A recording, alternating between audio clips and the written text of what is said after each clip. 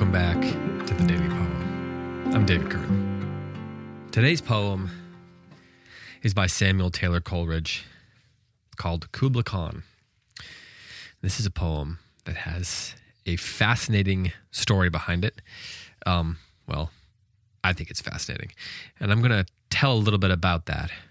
But first, I'm going to read it. This is a poem that was originally written in about 1798 and then eventually published in 1816. It's in irregular form. Coleridge is famous for his relationship with William Wordsworth, with whom he was great friends, and he also wrote a prose work called Biographia Literaria, which, as William Harman writes, combines autobiography with criticism and remains a masterpiece of wisdom and insight into the subtlest of human arts.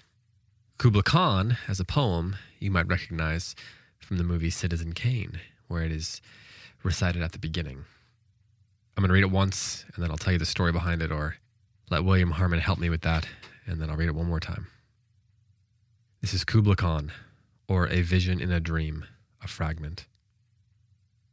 In Xanadu did Kubla Kahn a stately pleasure dome decree, where Alph, the sacred river, ran through caverns measureless to man, down to a sunless sea.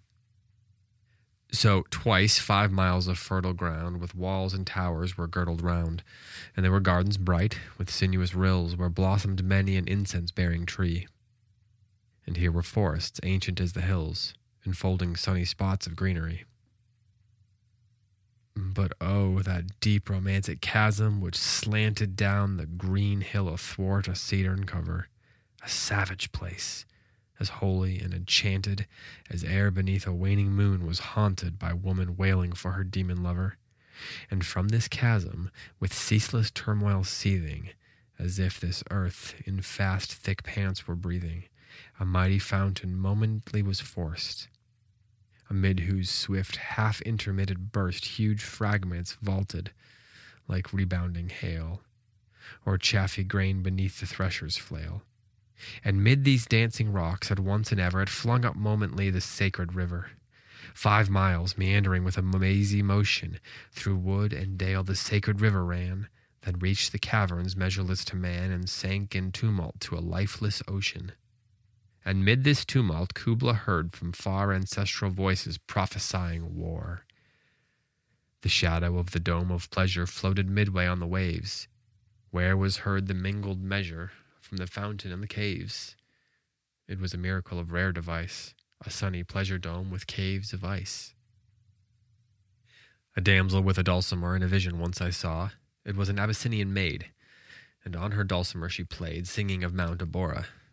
Could I revive within me her symphony and song, to such a deep delight 'twould win me, that with music loud and long I would build that dome in air, that sunny dome, those caves of ice, and all who heard should see them there, and all should cry, Beware, beware, his flashing eyes, his floating hair, weave a circle round him thrice, and close your eyes with holy dread, for he on honey deweth fed, and drunk the milk of paradise.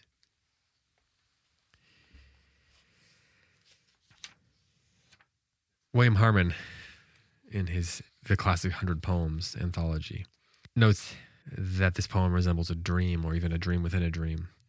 And he mentions that in the summer of 1797, Coleridge suffered a slight indisposition, those were Coleridge's words, for which opium was prescribed, as was commonly done then.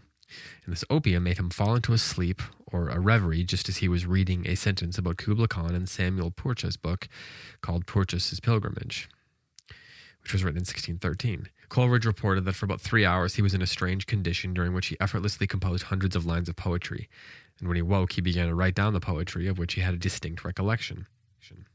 He managed to write down the 50-odd lines that we now have, but with much remaining to be written he was interrupted by a person on business who detained him for more than an hour. When Coleridge was able to resume his work, he found that most of what he had distinctly recollected earlier had passed away like the images on the surface of a stream into which a stone has been cast. Let's read it one more time with all that in mind and see how it affects us. In Xanadu did Kubla Kahn a stately pleasure dome decree, where Alph the sacred river ran through caverns measureless to man, down to a sunless sea. So twice 5 miles of fertile ground with walls and towers were girdled round, and there were gardens bright with sinuous rills, where blossomed many an incense-bearing tree, and here were forests, ancient as the hills, enfolding sunny spots of greenery. But oh, that deep romantic chasm which slanted down the green hill athwart a cedarn cover, a savage place, as holy and enchanted as air beneath a waning moon was haunted by woman wailing for her demon lover, and from this chasm, with ceaseless turmoil seething, as if this earth in fast thick pants were breathing, a mighty fountain momently was forced, amid whose swift, half-intermitted burst, huge fragments vaulted like rebounding hail, or chaffy grain beneath the thresher's flail. And mid these dancing rocks at once and ever it flung up momently the sacred river. 5 miles meandering with a mazy motion, through wood and dale the sacred river ran, then reached the caverns measureless to man, and sank in tumult to a lifeless ocean. And mid this tumult Kubla heard from far ancestral voices prophesying war. The shadow of the dome of pleasure floated midway on the waves, where was heard the mingled measure from the fountain in the caves. It was a miracle of rare device, a sunny pleasure dome with caves of ice. A damsel with a dulcimer in a vision once I saw. It was an Abyssinian maid, and on her dulcimer she played, singing of Mount Abora. Could I revive within me her symphony and song, to such a deep delight 'twould win me, that with music loud and long I would build that dome in air, that sunny dome, those caves of ice, and all who heard should see them there, and all should cry, "Beware, beware, his flashing eyes, his floating hair! Weave a circle round him thrice, and close your eyes with holy dread, for he on honey dew hath fed and drunk the milk of paradise." This has been another episode of the Daily Poem. Thank you for listening. Be back tomorrow with another poem.